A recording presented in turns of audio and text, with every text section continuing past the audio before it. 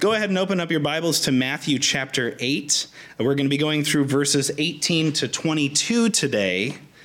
Now, while you're turning there, in today's world, there's a very prevalent viewpoint in churches, not so much as it was 10, 20 years ago, but the term that's been coined is seeker sensitivity.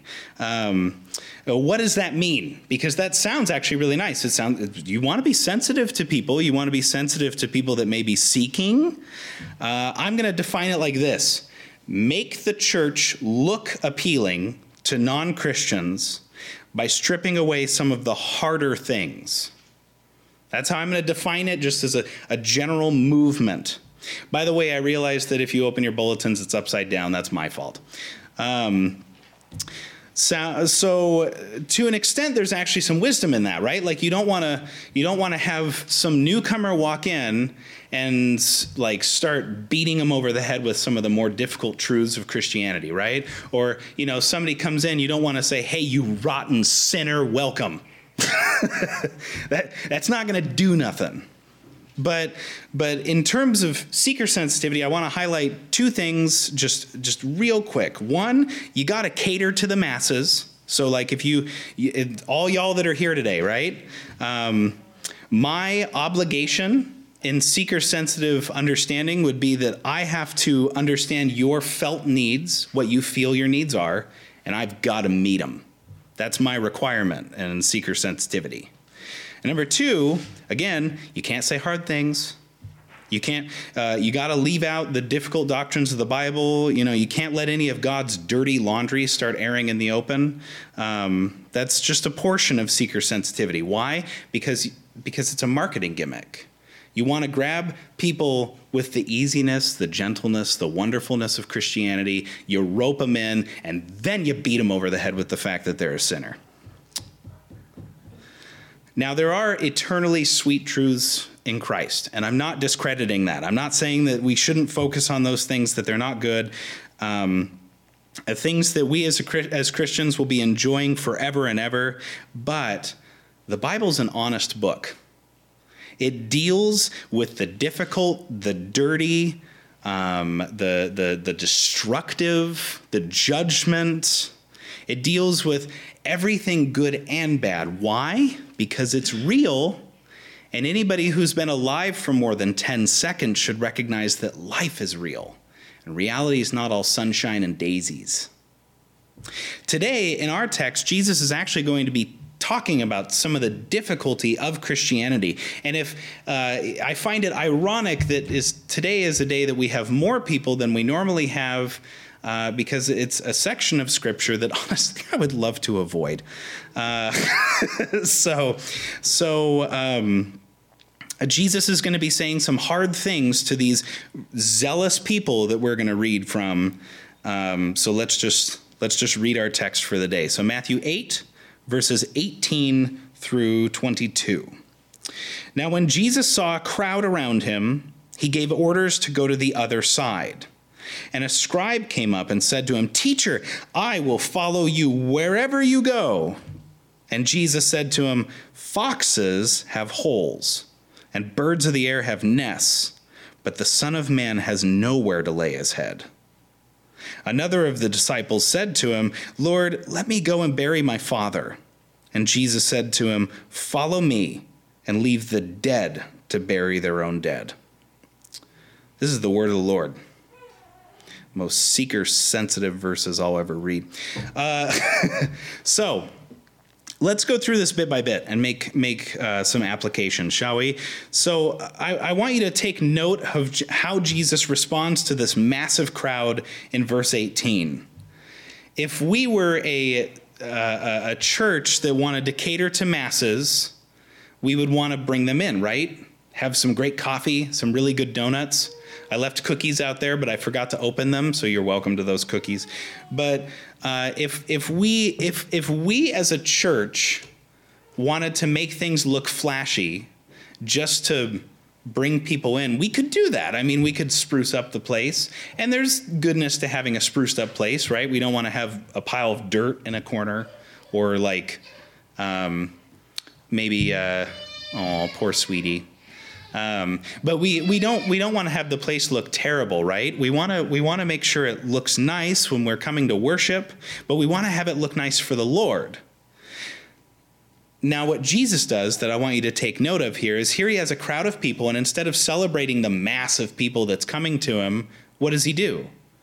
He goes to the other side. The other side of what? The other side of a lake. And it's not the only time Jesus does this. Jesus does it a couple more times.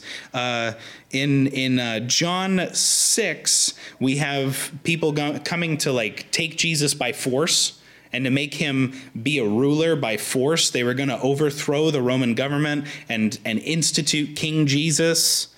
And in John 6, what does Jesus do? Slips through the crowd and walks away and goes up by himself on a mountain, because that wasn't his plan. In Matthew 14, Jesus does something similar.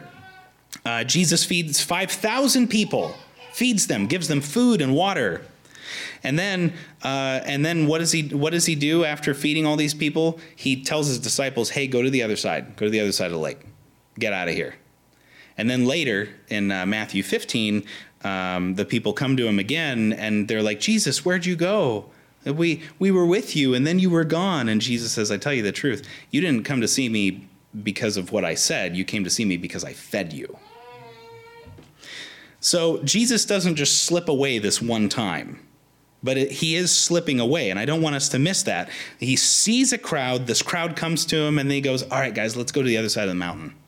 Let's go to the other side of the lake. Let's get out of here. Why would Jesus do that? Why would Jesus retreat from people that are coming to him? Jesus is withdrawing probably to test those in the crowd, to see who might come after him, not for his own eyes to see, but for the people to see. By the way, that's kind of the way God works today. Sometimes you feel like you've been bait and switched by God. God gives you some massive, wonderful blessing, but then he feels so distant. Why? Because we need our own hearts checked. So I was once a part of a youth group, and the youth group was going really well, and then one day it wasn't. Why it wasn't? Totally not part of the story, really. But one day it wasn't. And you know what happened? The youth group fell apart. And we went from 35 kids to 5. We had to see who was coming for the Lord and who was coming for something else. And we had to see for our own selves, why were we coming? We had to ask ourselves that question. So Jesus does this even now. Whenever massive crowds start coming, whenever people start coming to him, whenever things start going good, oftentimes that's when the Lord removes his hand of blessing and tests those who are really, truly faithful. So that's really what Jesus is doing in verse 18. He's letting people see what is actually their vehement, zealous devotion to him. Is it actually vehement and zealous, or is it just because? Because by nature, we will. If we see a crowd, we will want to see what's going on. And that may have been what was happening to Jesus. People were coming to him for all sorts of reasons. And now there's people coming up to him maybe because it's just a crowd. And that's presumption, but we can know for sure that Jesus walked away from them physically. So Jesus knows who's going to follow him. Why do I say that? Because he knows exactly how to respond to the two people that are mentioned in Matthew chapter 8. And if you're following with the flow of the story of Matthew chapter 8, Jesus is doing these miraculous works, right? We got cleansing a leper, the cleansing of a centurion servant from a distance. We've got many being healed. And now is this weird thing that Jesus says, right smack dab in the middle of the chapter. But it has its purpose. So let's reread what Jesus says to these two people and what these two people are saying. So verse 19, and a scribe came up to him and said, "Teacher, I will follow you wherever you go." And Jesus said to him, "Foxes have holes, and birds of the air have nests, but the Son of Man has nowhere to lay his head." Another of the disciples said to him, Lord, let me go and bury my father, or let me first go and bury my father. And Jesus said to him, follow me and leave the dead to bury their own dead. Not the most friendly of verses. So this message is titled The Difficulty of Being a Christian, because Jesus is actually setting two very important and consistent notes throughout the whole of the New Testament, and actually, in hindsight, the whole of the Old Testament. In these verses, Jesus is addressing two people with two particular problems. The scribe in verse 19 is apparently really excited to follow Jesus, while this other person in verse 21 is already a disciple who's feeling the call of duty to perform a cultural ritual. And that makes sense. Your dad dies. You want to go bury your dad. Got to go be with your family. Mom's grieving.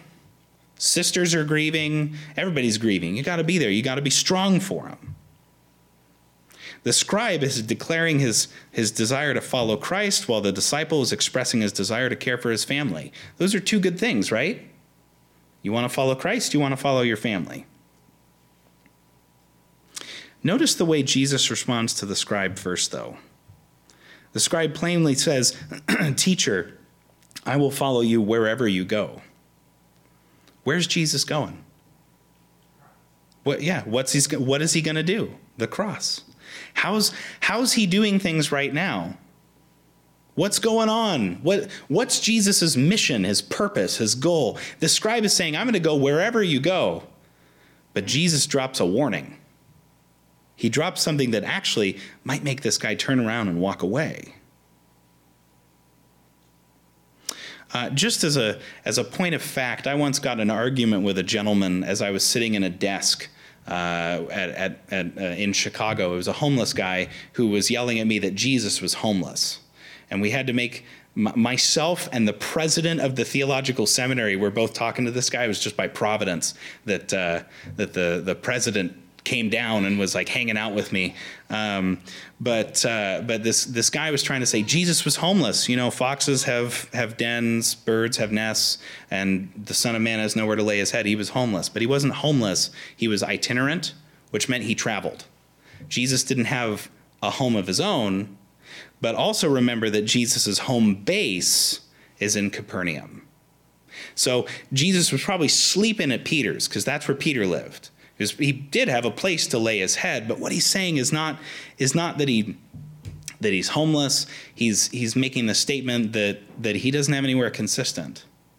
When you guys are done with your day's work, do you go back to the same bed that you woke up from? Yeah. Do you have a place to call your own? Maybe a collection of fine china. Maybe you just moved and you had to pack up that fine china. But you've got a place to call your own, but Jesus didn't. So why is Jesus saying this? What could Jesus' possible point be? Remember Jesus' mission. He's on this mission to redeem sinners, to go to the cross, to die for the ungodly, to justify the unjustified. You think this scribe wants to go wherever he goes? Just thinking about a scribe's job, in terms of how rich you were at the time, if you were a Jew, the richest job you could have, making the most money, is being a tax collector. But of course, the reason you made money is because you were cheating people. So maybe you want a legitimate job and you want to not, cheat people. The next job is going to be a scribe. Scribes were well paid. This scribe may have had a really good house. Maybe it had 2 bedrooms. Anyway, but the scribe probably had a good place. And that's presumption again, but Jesus, knowing who's going to come up to him, knowing who's going to say this, he knows exactly what to say that's going to warn this dude. So Jesus is setting the point that he's living as an exile to accomplish this mission. Also, just coloring that a little bit, most of these people that were coming to Jesus thought he was going to conquer. He was going to be a kingly ruler. He was going to take over Rome. And so it might actually be a good thing. Like, yeah, man, I'll follow you wherever you go. You're thinking in your mind, yeah, I'm going to be in a palace.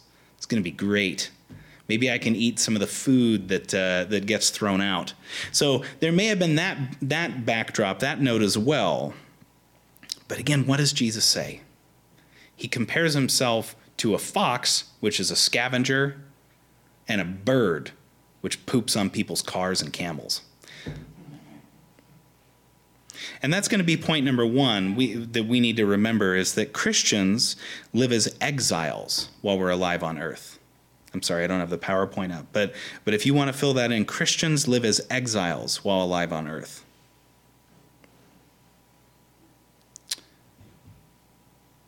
We don't know how the scribe responded. We know later how a rich young ruler responds, walks away sorrowful when Jesus says just the right thing to convict him. This is going to squeak, sorry. I'm going to move that in the right place. But have you ever really thought about what it means to be a Christian, to live as an exile in your own place? Now, I hate to use myself as a good example, but basically everywhere I've lived, I've never really gotten too attached to, because I know it's only temporary. And that is also to my detriment, because I usually let difficult things go downhill, and then it costs a lot to replace it. So I'm not saying that, but the way Jesus is talking, the way Jesus is saying what his mission on earth is he's recognizing that his time on earth is temporary. His purpose is singular. His goal is clear, that he's not going to have a place to lay his head. He's not going to set down roots. So friends, here's the hard truth of Christianity for today. A Christian is an exile. We may live in the land from which we were born, but a Christian is treated like a foreigner by those who are worldly. We're misunderstood, we're hated, we're mocked, we're scorned, we're denied job opportunities, we're treated as second or even third class by family members even because of our faith. We often feel like we've got nowhere to lay our heads. It's not an easy road. We're not supposed to be attached to this world because we recognize that something's messed up in it. We're also not supposed to live like the Buddhists and go through self-inflicted poverty just because we think it detaches us from this world. That's not Jesus's point. But we're supposed to recognize that, like Jesus, if we're going to be like Jesus, we're going to feel like we've got nowhere to lay our heads. The Apostle Peter actually addresses this feeling in his opening words of the epistle that we call 1 Peter. He introduces himself this way. He says, Peter, an apostle of Jesus Christ, to those who are elect exiles of the dispersion in Pontus, Galatia, Cappadocia, Asia, and Bithynia.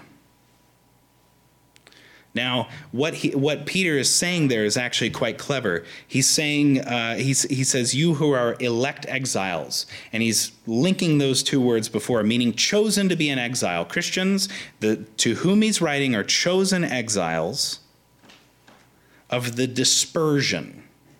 Now, the Greek term that we use for dispersion was actually something that the Jews took on for themselves. Whenever war or famine or something crazy happened that would make them scatter, they would consider themselves a part of the dispersion. Why? Because they were dispersed.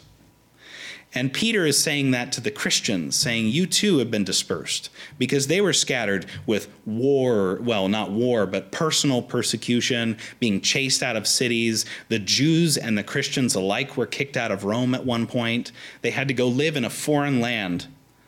And Peter calls them elect exiles, chosen exiles. That's what it feels like to be a Christian most days. Like you're in exile. Like you're living an exilic life. It feels like we're exiled from what should be our home. Where is our actual home, though?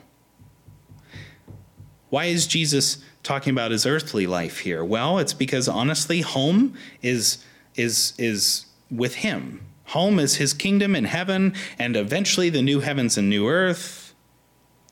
Jesus is addressing a geographic problem too, though. That this world, and this is what I think is crazy. This is the part that really hits me, is Jesus is the one who created this world, man. He made it. Through him and by him and for him and to him were all things made. If there's any one place where he should feel at home, it's here on earth.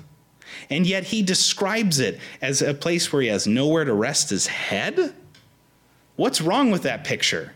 It's like you building a house and looking at it and going, yeah, that's great. And then while you're looking at it, a family comes in and moves in and takes it over. And there ain't nothing you can do about it. Now there's squatters' rights. But you built that with your own hands, and now it's not even yours. God made earth, and then he walks in the garden, Genesis 3:8. He made it so he could delight in his creative work, and now it's broken and marred and taken over. It's a place of calamity, of suffering, of sin. The Son of Man who made this world can't even call it his home because of what we have done. Jesus, God incarnate, describes this world as a place where he feels like an exile. Something wrong with that. And that wrong thing is that continued sin that we perpetrate. We have to wrestle with the fact that you and I, have made this world where Jesus himself says he feels like he's got no place to lay his head. And because of this exilic feeling, because we, like Christ, feel that same call of not feeling welcomed here, we should look at our homes as temporary dwelling places. We can build it up. We can make it last for generations. But wood rots, things mold, things catch fire, electrical outlets just go snap and blow up, which if you look in here, I love how that outlet doesn't work and there's a black mark that goes right up the wall. Like, something happened there. Things just go poof in this world. So we should treat our homes as temporary dwelling places. We should love them, we should care for them, but we should more so love the fact that this is not our last place. We should care for our neighbors who are needing the gospel. We should feed those that are impoverished around us.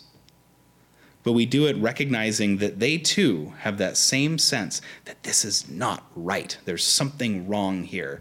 And so we show love and compassion for them. Now, moving to the disciple. So it's been theorized, by the way, that the scribe in verse 19 was also a disciple because of how verse 21 is written. Another of the disciples said to him. The another makes you think that last guy was a disciple, but that's not really the case, probably. Most likely, it's that now one of Jesus' disciples. So you got the scribe, and now you got one of Jesus' disciples coming. So the first guy is super zealous and gets shot down. You ever feel like that? You're super zealous for something and you get shot down. It's always disappointing. But now you got this other guy who comes up and realizing how Jesus responded to the first dude. It's almost like he's saying, hey, you know what? I'll go with you too. Wherever you go, I really mean this. But let me go bury my father first. But Jesus' response seems almost unreasonable, right? Dad's died. You want to bury dad?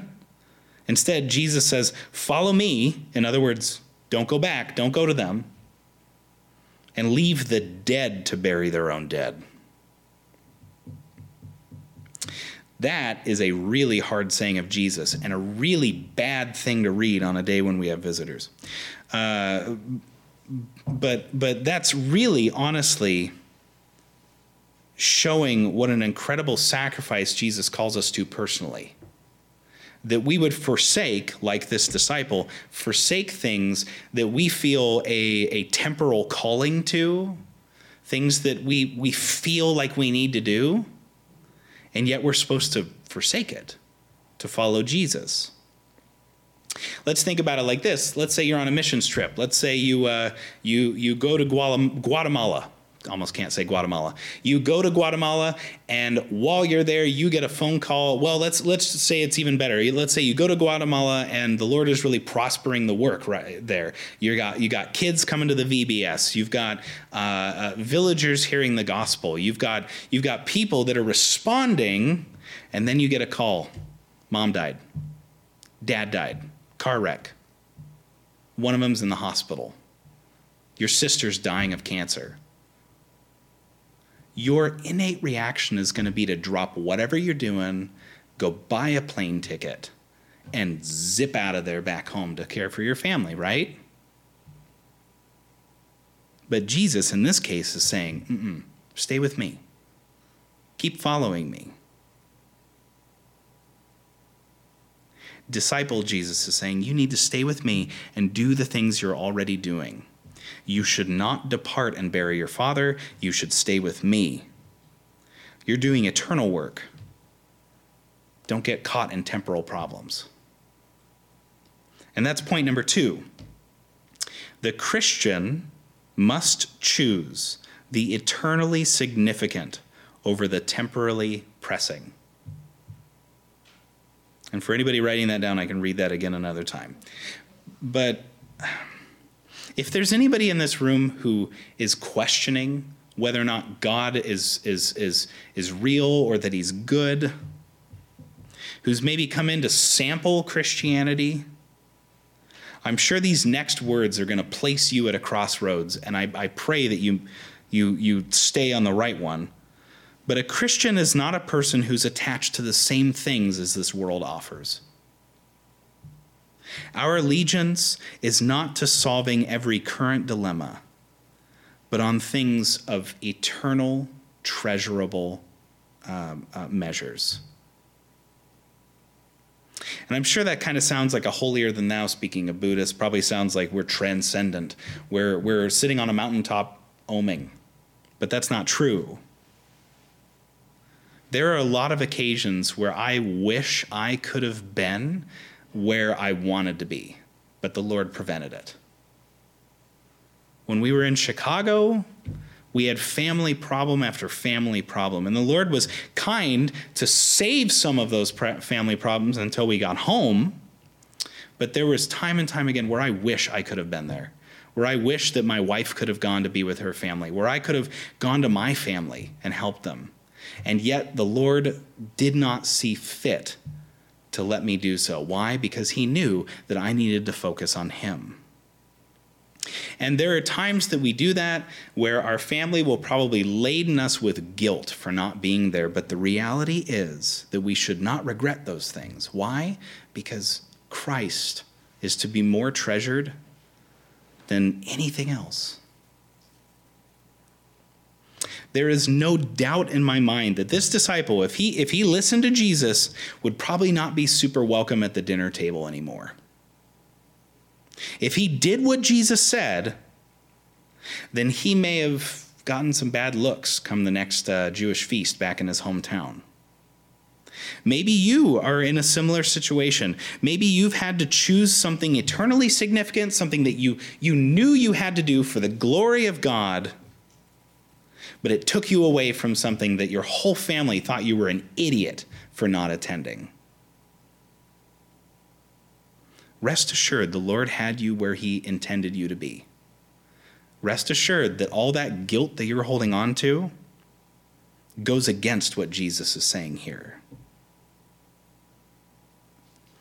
Another application, honestly, of this truth, speaking of our Sunday school class, is that there's certain things that we just cannot fix.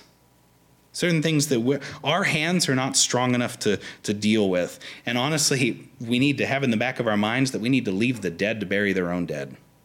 It's a good phrase to remember, especially in our time of cultural and civil upheaval. There's a lot of things where our voice and our hands will be muted and bound. And so therefore we can chase after the Lord and his kingdom, following him whatever the cost. We must choose what is eternally significant, not what's temporally pressing. And when we do this, we can be assured that we will be treated as exiles. We can be assured that we're going to be met with mock and scorn and hatred. But our concerns as Christians are very different than the concerns this world wants to throw at us. We look and sound weird. Why? Because we are weird. We're different. We're different than the common average person that's out there. We care about glorifying a God who many people in our culture deny by evoking his term. What does that mean? If you're an atheist, you have to use the word theist to say atheist. You have to say the word God in order to say you don't believe in him. I just think that's funny. We are weird. We're holy. We're removed from this world in a lot of ways, and yet we're also stuck in it. We have these calls. For instance, got to bury my father. But we're not called to that. The church has catered to the world for far too long, trying to look and sound like it, trying to I'm going to use the word infect, even though that's not what seeker sensitivity would say, but trying to infect the world with a Christian presence. But friends, we are not a disease, nor are we the cure. We're God's people in the midst of a broken and marred world. We can be sensitive to those around us who don't know Christ. How? By giving the gospel, by serving Christ, even when it's hard. We can do the work Christ has called us to do. We can be compassionate. We can be merciful. We can be tenderhearted while also focusing on the mission that Jesus has called us towards. We need to be sensitive. We need to be kind. But we don't have to act like the world to make that a reality. You can feed your impoverished neighbor. You can care for their kids when they got to go to work. You can walk through your neighbor's health struggles, bring them casseroles. Because honestly, as Baptists, ain't nothing as satisfying as a casserole. But you can care for those around you. And when they say thank you, how are you going to respond? Oh, you're welcome. Or you can say, I'm so glad that the Lord provided for me to help you. It's the Lord who gives for us to give to others. We can give glory to God instead of showing our own aptitude and talent at making the best chicken, rice, and broccoli casserole. That is, by the way, my lunch. We can serve while not sacrificing truth. We will be hated, we'll feel alone, but friends, following Christ ensures that you will never, ever, ever be alone. Being a Christian is difficult. It calls for us to live an exilic life and be treated poorly for righteous deeds. May the Lord strengthen you to that end. Let's pray. God, you did not live on this world in an easy way. You yourself were born into a poor family. You were born in a stable, put in a manger in order to rest, wrapped in swaddling clothes so that you wouldn't hit yourself in the face like every other baby. You went through sufferings and trials that none of us can ever understand, to be tempted directly by Satan, to be shown the kingdoms of this world. You walked a path carrying your own cross all your life, even before you picked up a cross, knowing exactly what you were walking towards. Lord, you felt like you were an exile in this world you created. I pray that you would strengthen us to that same end, that we, your bride, as a church, as one of your body, I pray that you would help us to feel that same, so that we would stop gazing at the world however we are in our own personal lives and gaze at you, following you, knowing that you are greater. In Jesus' name, amen. Friends, whatever cost you face for following Christ in the midst of a world fraught with temporal chains, recognize that the treasure of Jesus is so much greater than any reward you'll ever receive on this earth. Go in peace, saints.